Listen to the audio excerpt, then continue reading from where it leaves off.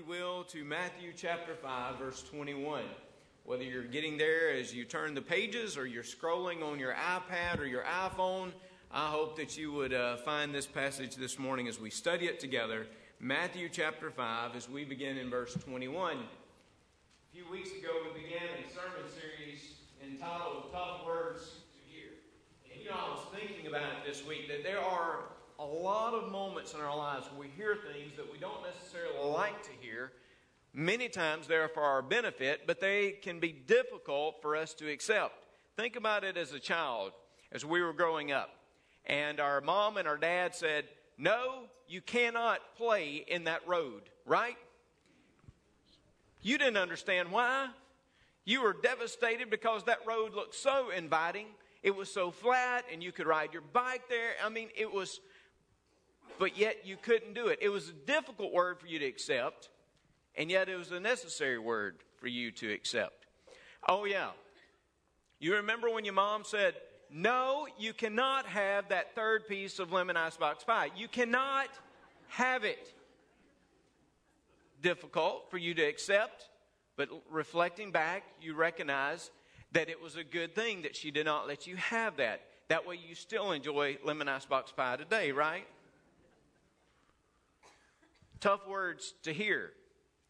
My friend, my beloved friend, president of the Louisiana Baptist Convention right now, who is pastor at First Baptist Lafayette, as he heard this morning, Louisiana Tech, 43.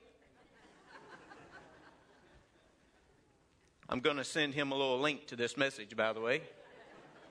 Tough word. Maybe a little closer to home to our pastor in Florida. Never mind, we're not going there. Too much pain, too much pain. There are tough words for us to hear. Sometimes Jesus will employ tough words, difficult words. Some people have identified them as the hard sayings of Jesus. They seem to be so out of character because they're so to the point, and they are sometimes so biting in the way that they appear to us. And yet Jesus uses these tough words to grab our attention and to instruct us. And hopefully, as we hear these words, somehow we benefit and we're drawn closer to Him. Now, here in Matthew chapter 5, Jesus is teaching. Matthew has this emphasis upon Jesus' teaching. You see it all throughout his gospel, but especially in this extended teaching section we call the Sermon on the Mount. Be a wonderful study for us to go back and look at one day. But here in the midst of that Sermon on the Mount, in his teaching, he is speaking, he is trying to call his disciples to a greater obedience, to a greater commitment.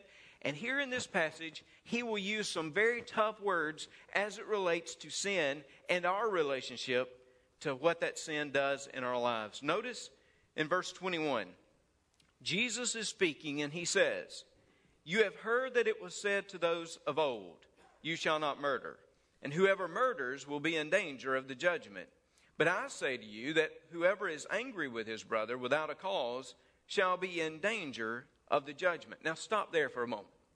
Notice what Jesus is saying. He says, "You have heard that it was said." Literally, you have heard that it has been written, and it stands written. In other words, you've heard what Moses said and that you are not to murder someone else.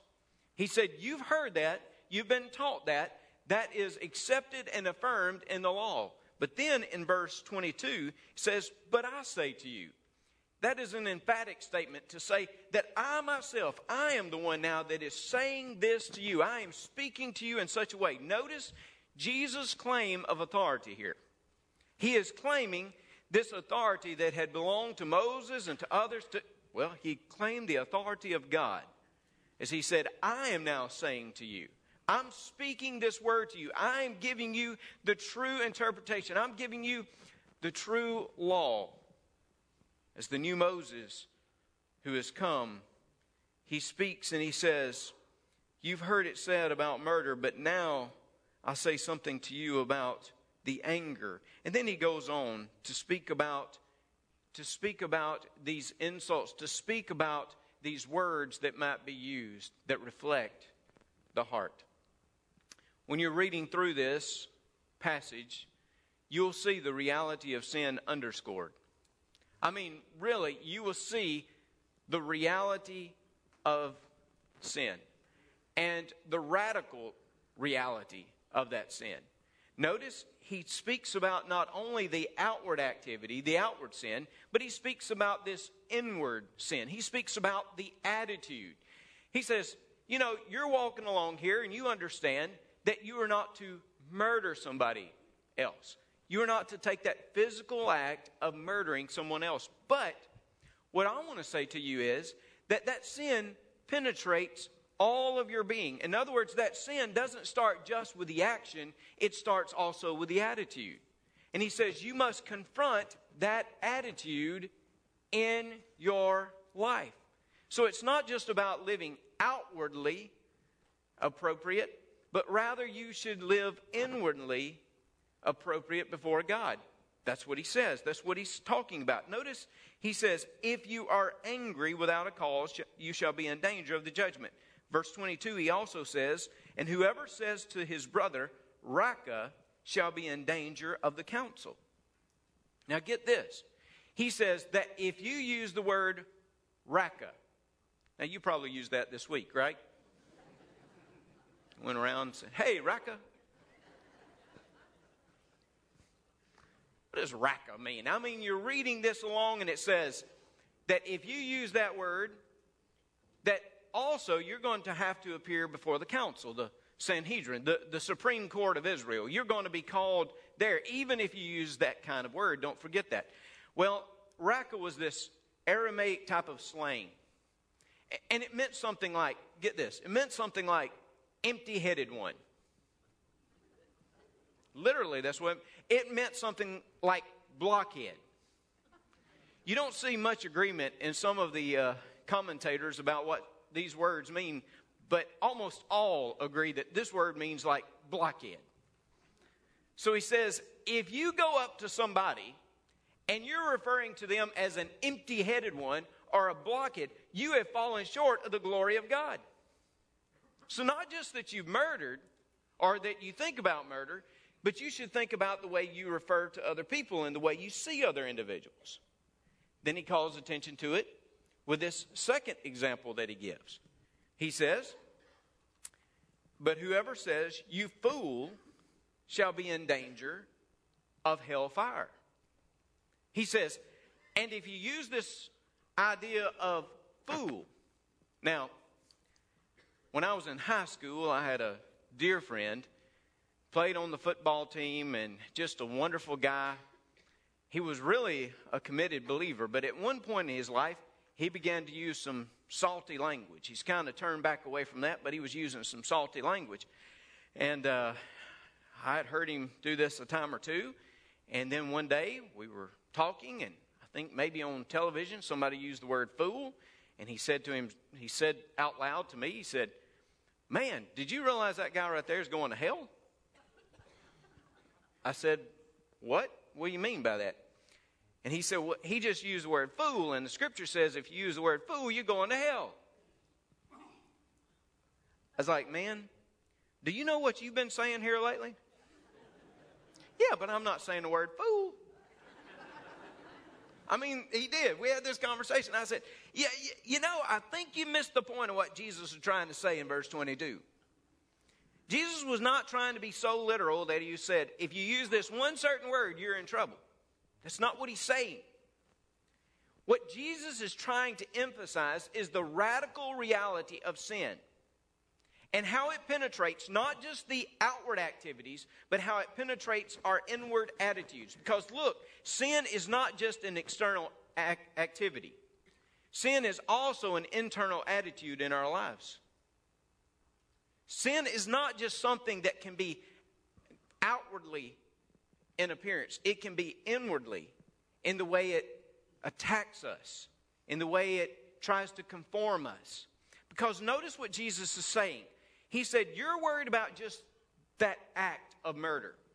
But what I'm saying to you is that there is an issue of attitude here.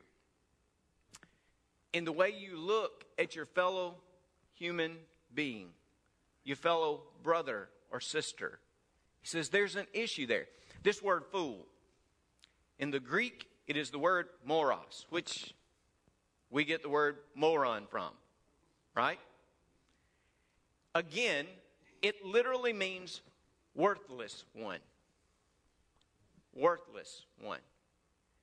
What Jesus says is if you have this attitude toward your brother that he is totally worthless, that he has no value before God, that he has no value before anybody else, he says, I want you to know that in that case, you are in danger of judgment itself. You have to look at that attitude that you have. And notice the action often follows the attitude. In other words, if you are going to commit the act of murder, you pretty much have to say that that individual that you're going to kill, that individual is worthless. Right? At some point in your reasoning, at some point in your mind, you have determined that that individual is worth nothing before God and before you and before the community itself. You might say that you've embraced the attitude that Jesus is rejecting here. You see, sin affects us, and it affects not only our activities, but it affects our attitudes. One example that Jesus gives is in regard to murder. Notice in verse 27. We're going to come back to the verses above in a moment, but look at verse 27. Jesus uses the same formula.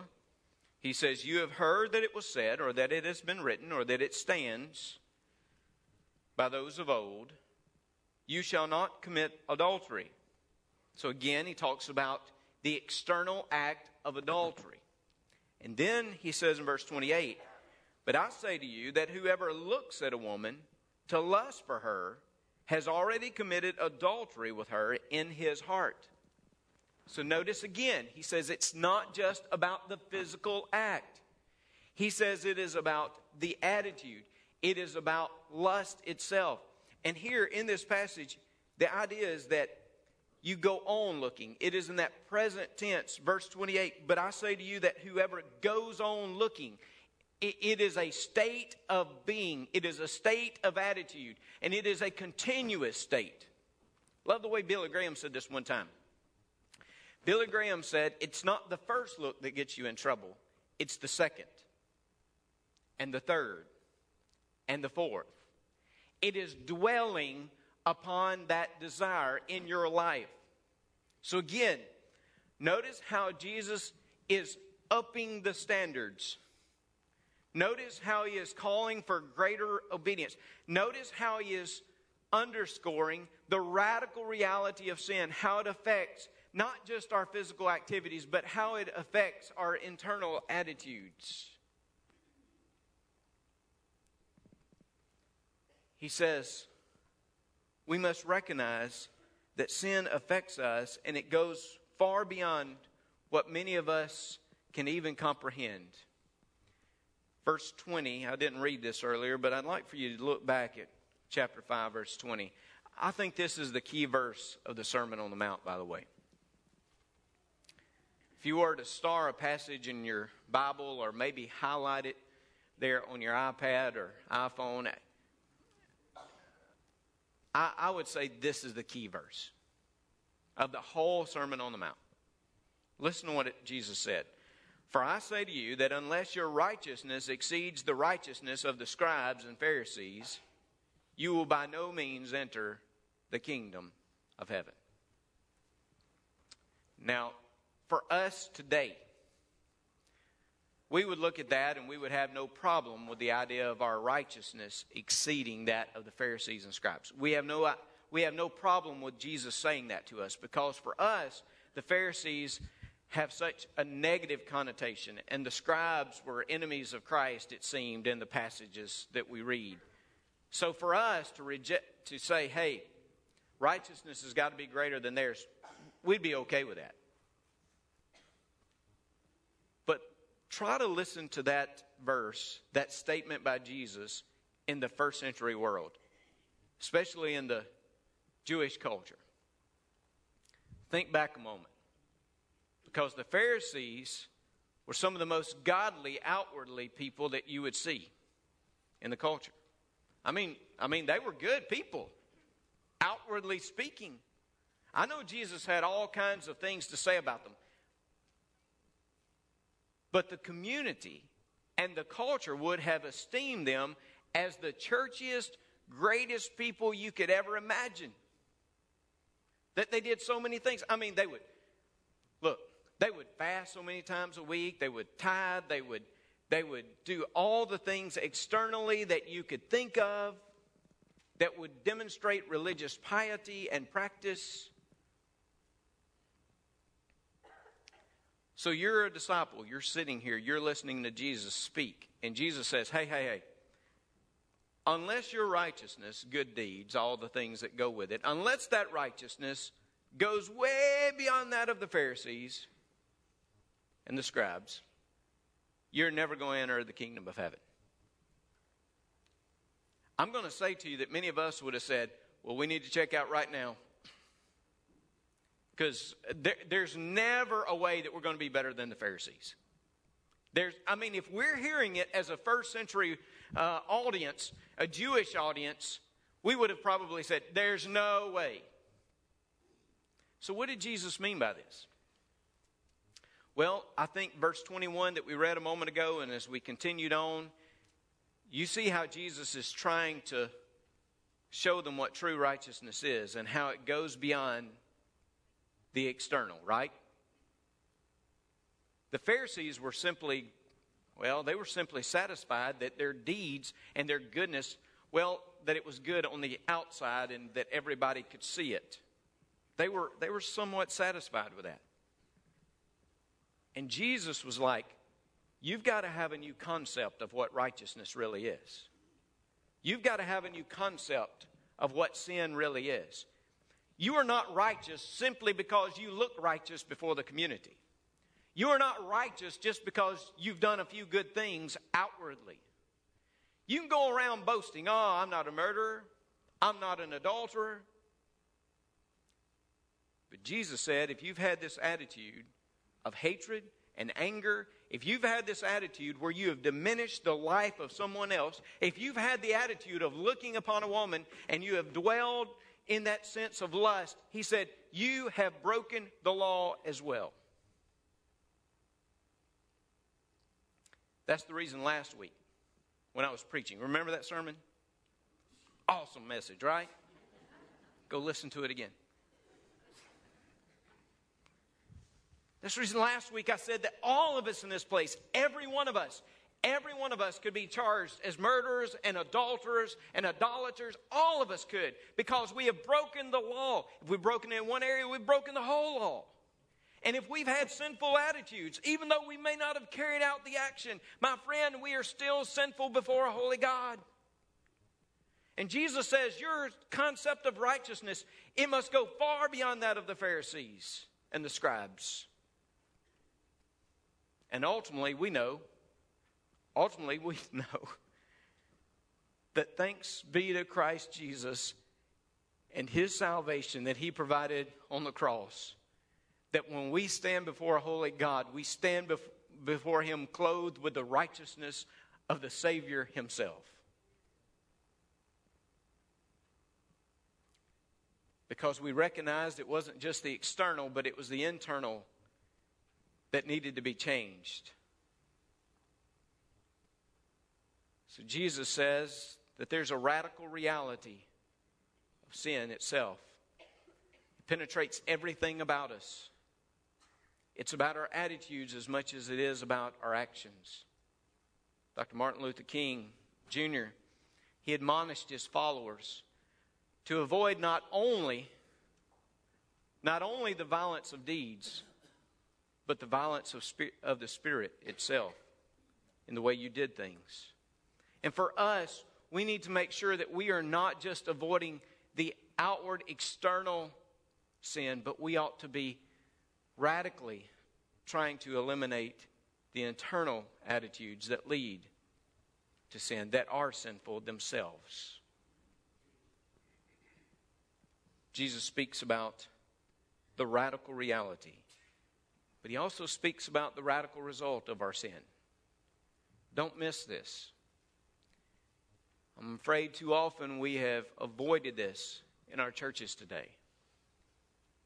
But what Jesus says in His own words is that our sin has radical results, consequences upon others' lives and upon ours. Now, certainly, upon others' lives, you can recognize this. It is implicit here to be able to murder someone else or to determine that they are worthless. Think about the harm that comes to them, the natural harm. Adultery itself, think about how it destroys relationships. So we know that sin will bring harm to others. But in this passage, Jesus in particular brings attention to the harm it brings to ourselves. Listen at that strong language. He speaks about judgment. He speaks about the severe consequences that come because we embrace such attitudes in our lives. We must not forget in our contemporary and modern day churches today, we must not forget that sin leads us into hostile areas with God. That sin leads us into death and judgment itself. The wages of sin, that is that which we produce because of our sin, that which we are owed because of our sin, it produces what? Death. The wages of sin is death.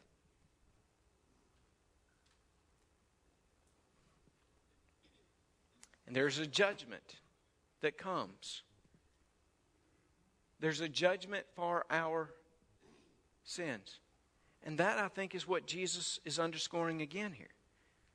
To remind us of the drastic results in our lives. We don't want to hear these kinds of things today. And they are tough words to say. They are tough words to hear. And let me say to you that none of us should ever speak about the judgment of God in a glib way, or even with a smile on our face. I don't think we should say that, because we should be so burdened for individuals. We should be so broken for individuals that are under the judgment of God, that are facing this type of judgment, that we should be concerned and burdened in our hearts and in our lives. He uses strong language, talks about being in danger of hellfire. Later on, as we'll look at the verses 29 through 30 or so, he'll speak about this idea of this judgment, this hell that is to come. Now, the wording that is used by Jesus would bring up these natural images that were there in Jerusalem. The word that's used here is the idea of Gehenna. Literally, it would speak about the valley of Hinnom. If you were to be there in Jerusalem, you were to look south into the valley, you'd find an area. Well, some years before, this area had been used for idol sacrifice to the god Moloch. And people would come and they would offer sacrifices through fire there in that valley. After the Jews returned from Babylon, in order to demonstrate their contempt for this place, in order to desecrate this place even more, what they did is they made it a rubbish site, a dump.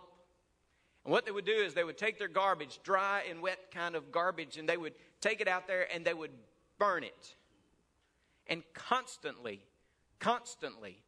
there would be something that would be burning there in that valley. It was a hideous, tragic-looking area. Now, that is one of the images that Jesus uses here to just speak about the seriousness of sin itself, the radical results and what it does to us. And oh, how sin will destroy us, will it not? It'll destroy us. It will destroy us. And Jesus reminds his listeners there that day not only about the radical reality of it, how it penetrates all of our being, but the radical results of it. And then he calls for a radical rejection of sin. Notice verses 23 through 26. We're not going to really investigate those too much. I just want to mention those this morning. Verses 23 through 26 speak about this radical rejection of sin. That is, as it speaks in context of having an issue with your brother or determining that he is worthless, he basically says you ought to reconcile and restore and get some things right because they are made in the image of God. That's basically what he says here. He also says for that one, which is even considered to be your adversary, he says you ought to go and settle things. Do as much as you can. Remember, we're told to live peaceably with individuals as much as we can, as much as it depends upon us. So that in itself is a radical rejection of sin and embracing God and his relationships. I mean, that's incredible. But then perhaps when you read verse 29 and 30, you see this radical rejection demonstrated by Jesus as he talks about confronting that sin that is there. Notice verse 29. You want to talk about tough words? Listen to this. If your right eye causes you to sin, pluck it out and cast it from you. For it's more profitable for you that one of your members perish than for your whole body to be cast in hell. And if your right hand causes you to sin, cut it off, cast it from you. It is more profitable for you that one of your members perish than for your whole body to be cast into hell. Now, that's strong language from Jesus. He speaks about plucking out your eye, cutting off your hand. Now listen, everybody, a couple of you have been asleep. Wake up just for this one, okay? I see that section over there. Jesus was not speaking in literal physical terms here, okay? Now some of you look at me and say, oh, yeah, I think it... No, you don't think he was, or otherwise you'd be walking around blind right now, right? Don't you start with me. Jesus was not speaking, he was not calling for any type of self-mutilation. That's not what he's calling for here, okay? What he's wanting people to do is to see, again, the radical reality of sin and the radical result of sin. But then what he wants to do is call them to radically reject sin. Radically remove it, reject it from their lives. The hand is not the problem. The eye is not necessarily the problem. Okay, I'm going to create something here, and I know as a preacher I shouldn't do this. It's been a good message. I could have rated this one in the top 10. Maybe I shouldn't do this here at this point. But I'm just going to say it, okay? And I'm not trying, listen to me, I'm not trying to make a political statement here. You may think I am, but I'm just telling you.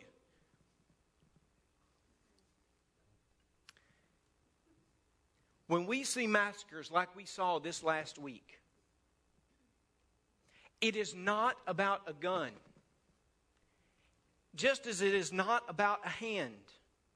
And it's not about an eye. My friends, the reason we see what we do today is because of the radical nature of sin itself and what it is doing to the hearts and lives of people in our country. It is the sin that is impacting us and that is creating a hatred for our fellow brothers. Again, I do not minimize good laws. I do not minimize mental health and those issues that are surrounding that. But my friends, do we not understand that the root cause is much deeper and it is much more severe than we would like to admit? It is because we have determined that people are worthless. That there is no sanctity of life and humanity anymore in our culture.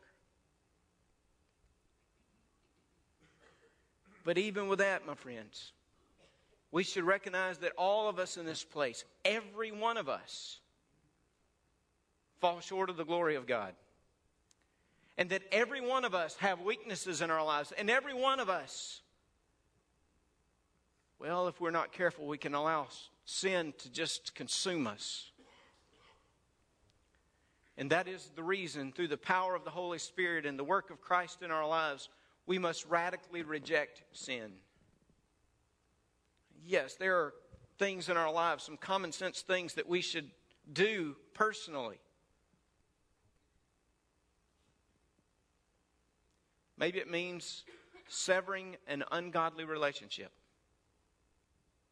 That's pretty radical.